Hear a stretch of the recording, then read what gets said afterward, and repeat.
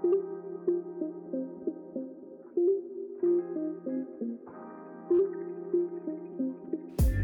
my name's Emily and I'm an osteopath and healthcare enthusiast working in the Midlands. I spend every week helping my patients reduce their aches and pains, move their bodies more and live the healthiest life possible. And now I want you to join the conversation. In this podcast, I'll be investigating the people and places around the Midlands that are on the same mission and ask them to share their knowledge to transform your health. There's no subject that's off topic. Nutrition, mental health, sleep and fitness, it's all here. This is the Healthy Midlands podcast. So I am so excited to be joined today on the Healthy Midlands podcast by Alicia Poole, my colleague at Ebrook Osteopathy and Sports Clinic in Lichfield, but also Alicia runs her own clinic in Market Bosworth in Leicestershire called the Bodyworks Osteopathy. Alicia has been qualified since 2017 and is a really valuable part of our team here in Lichfield, and I can't wait to talk today to Alicia about the pros and cons of diagnosis in patients. So Alicia, you're a big fan of a diagnosis. Yes, well I am. Because obviously patients come to us and they want to know exactly what's going on and we want to be able to help them. But I guess then what we're going to be talking about, is it always a necessary thing or is it always a useful thing? Yeah, is it useful to know exactly what's going on in your body? So for some diseases, diagnosis is really important because it can put you onto a treatment pathway that's going to change the outcome of that disease, maybe like cancer or diabetes. We're talking a little bit more today about kind of aches and pains, the kind of regular things that are not life or limb threatening that you would see an osteopath or a physiotherapist for. So I think the first thing that we need to talk about, Alicia, like, what is a diagnosis? Well, I guess if you're going to think about what exactly do you want out of a diagnosis, is it's grouping a group of people together who might have the same signs or symptoms, and that could be to better understand what they are going to have as a likely outcome from the pain that they are having at that time. So a diagnosis is like a predictor of the future? Yes. Yeah. So if you are diagnosed with some kind of back pain or something, there are stats and sort of data to go along with that to tell you what you might expect to happen to you over the next few weeks and months in terms of your recovery, kind of given some different options as a treatment plan. Yeah, definitely. And that's one of the things about osteopathy, I think, that is maybe a little bit more unique about osteopaths, is that it is a system of diagnosis as well as treatment. And that's quite...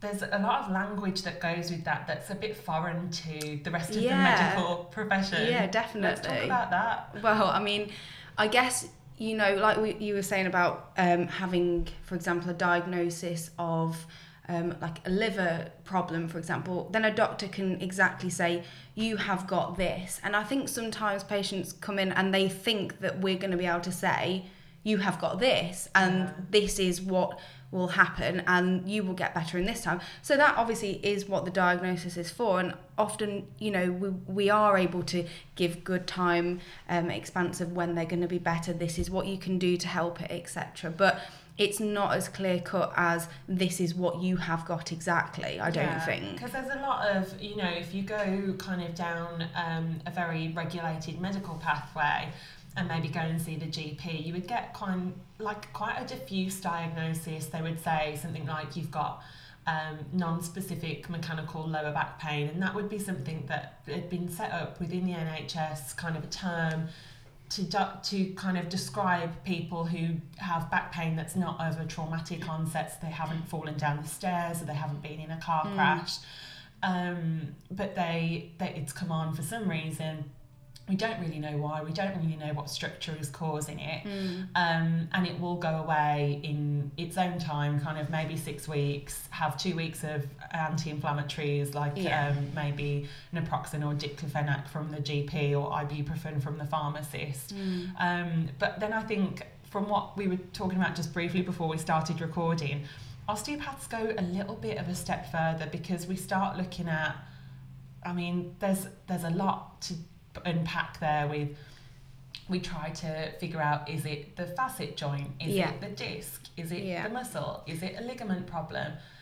And some patients really like that. I think they do, definitely. You know, they want to know, or they're interested in, it's this exact level that's causing this, and that is what you've got. But I think over time, maybe I've changed the way that I would describe things to patients. So now, a lot of the patients, you know, they want to be well informed. They want to know exactly what is going on. So I find that having the skeleton in the rooms like we've got here as well, you kind of like pointing to it so they get familiar with it, because they might have either had an MRI scan and they've been told this and this, and they're thinking, oh gosh, what is that? That sounds awful. Yeah, and it turns into a real catastrophe for them, doesn't it? Because definitely, I think especially with the spine, it's a part of the body that nobody, like, because it's so deep within your body, if someone said to you, draw a skeleton, you could do the skull, you could probably do some arm bones, maybe a bit of a rib cage, although I don't think sometimes we're very good at visualising the rib cage in 3D.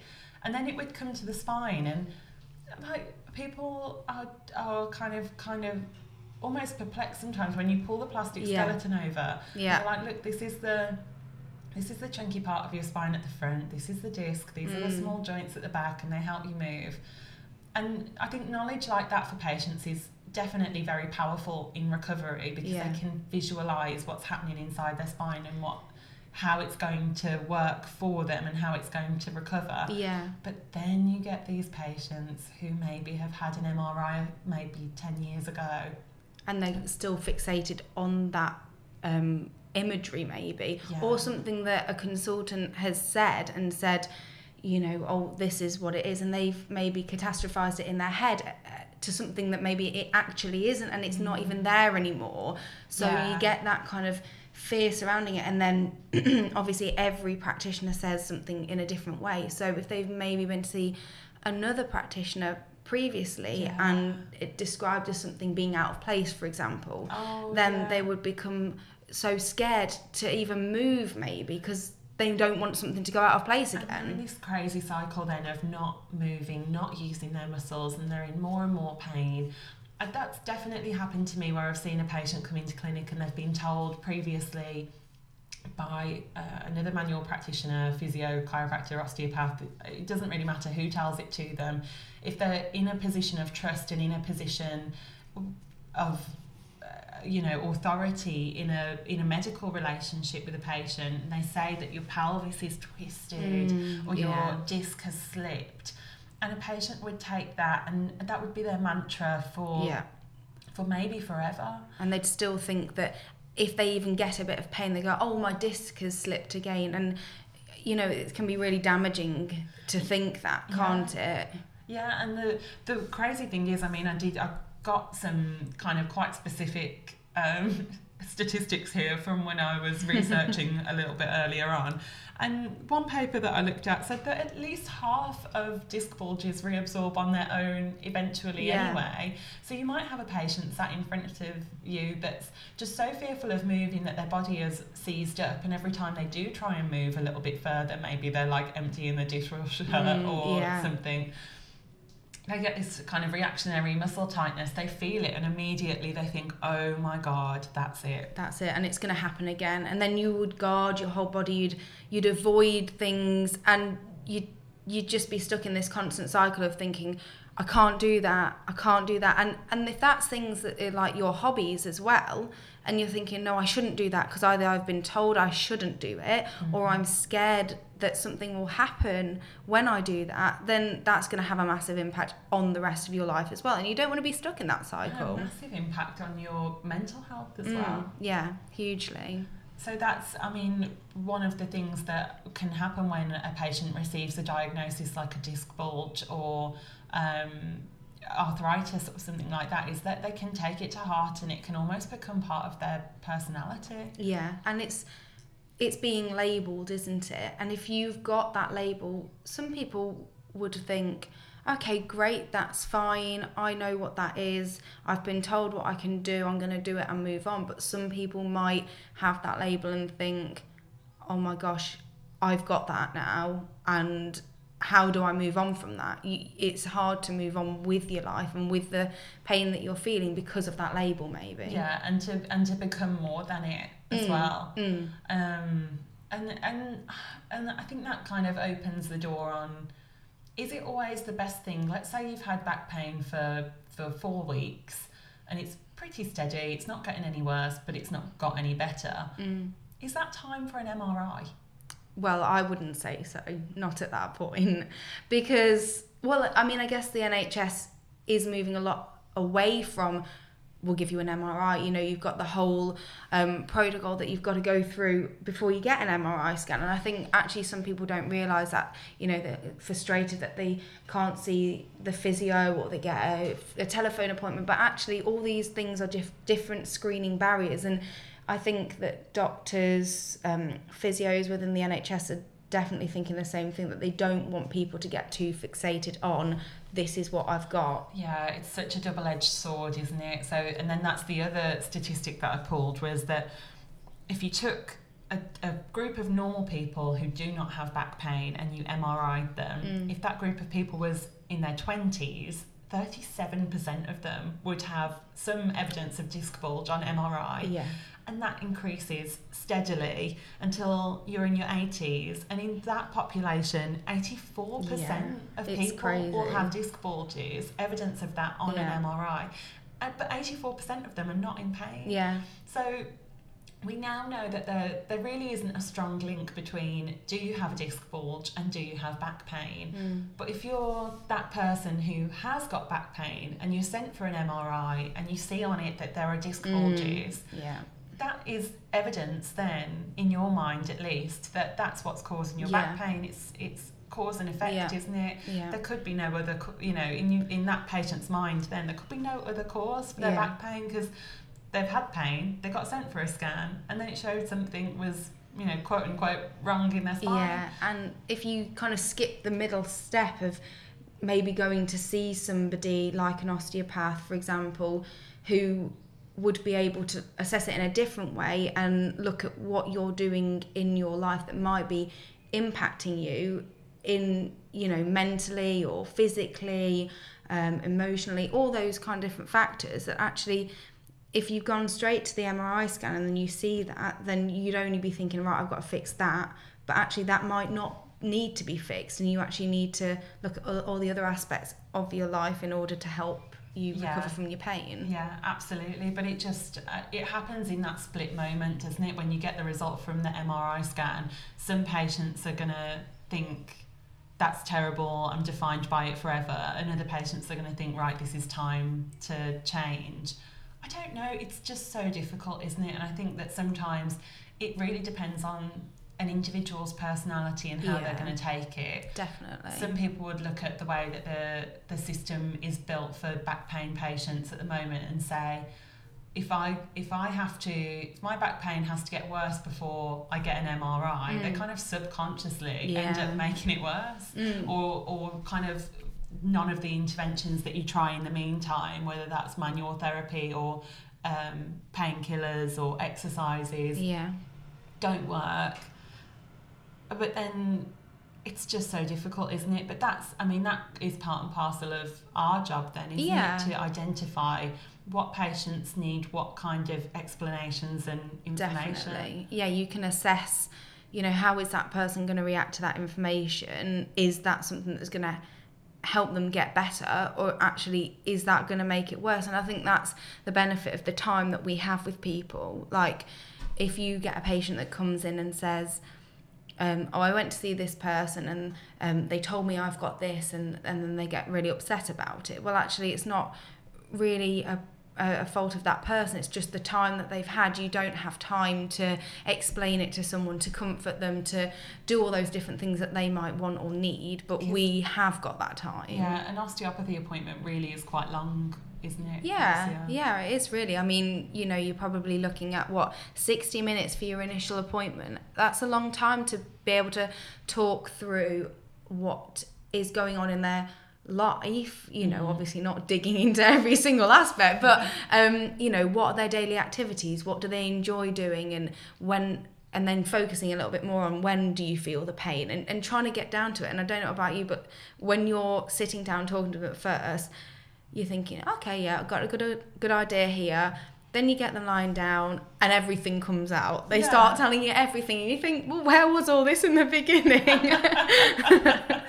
Yeah, no, I think I read an article the other day, and it was saying something about relationship building with kind of medical relationship building, so between practitioners and patients. And they said that it takes something like 7 hours of talking with somebody for them to really trust you. Yeah. And you think that sometimes, I mean, if you're going for a like quite a non-conservative treatment option, like a back surgery, you might have 7 minutes with a consultant it's to crazy, talk about isn't it? a decision that's really, really big. And I think, you know, like 7 hours is, you know, I mean, that I would say that's probably an average treatment program for a back pain patient.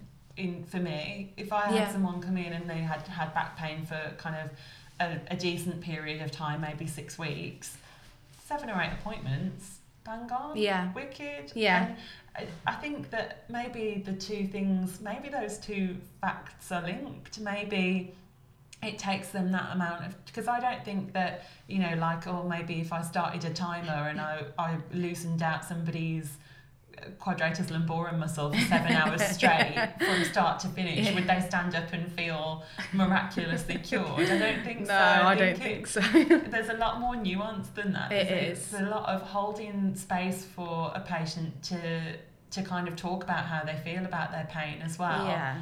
Because, you know, like after a while, especially for long-term back pain, they need to trust you, don't they? Yeah. I mean, that's the thing, when they come in and you, going back to the diagnosis, you give them that diagnosis, they are looking at you as a professional and thinking, you know, we might have read reviews or someone's told them about the clinic or that individual practitioner, and they're thinking, yeah, I want to go and see that person because there's something that's just clicked between the two of you, and then there's that trust there, and then you start building it. So, you know, quickly that 7 hours, I think, can be brought down in a lot of circumstances. You know, in the first hour appointment, you know, some people will go out and think, yeah, it feels like I've been going there for a really long time, you know. Like good rapport building. Yeah, and then they're going to trust the diagnosis, they're going to trust the things that you say. This is how we're going to get you better, this is what you need to do, this is what I'm going to do.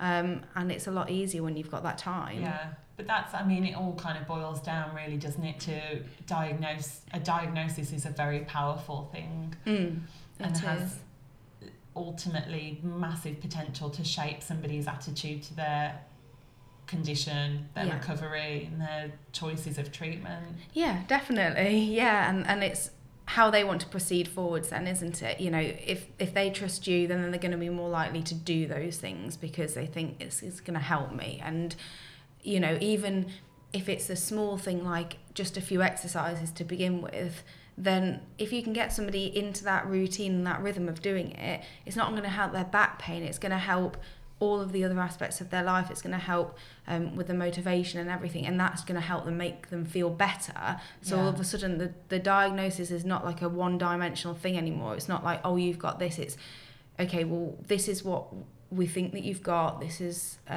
you know, how we describe it, almost like a story maybe, you know.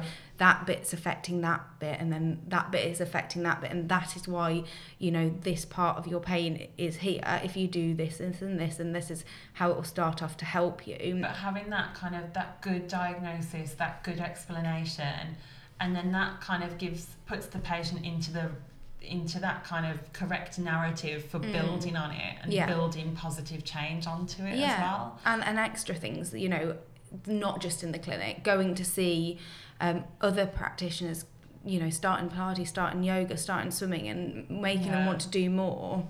Yeah, drinking a bit of water, getting a better night's sleep, just taking care of themselves, and then suddenly you're not just, you know, Suzanne with arthritis. You're like Suzanne who plays tennis. Yeah, exactly. And you're doing those things, and you know that it's making you better, and you living a more fulfilled life, really. And we can't ask for any more than No. that. Well, thank you so much for having me. A real rounded chat about the powers of diagnosis, Alicia.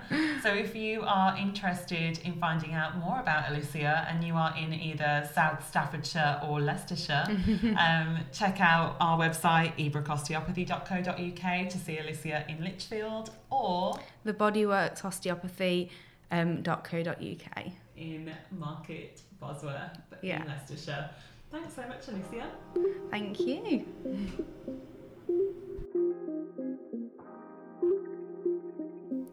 Thanks for listening to the Healthy Midlands podcast. Make sure to hit the follow button so that you can be the first to know when the next episode is up. Leave a review or share this podcast with a friend if you found it useful. And for more, come and find us on Instagram @Healthy Midlands.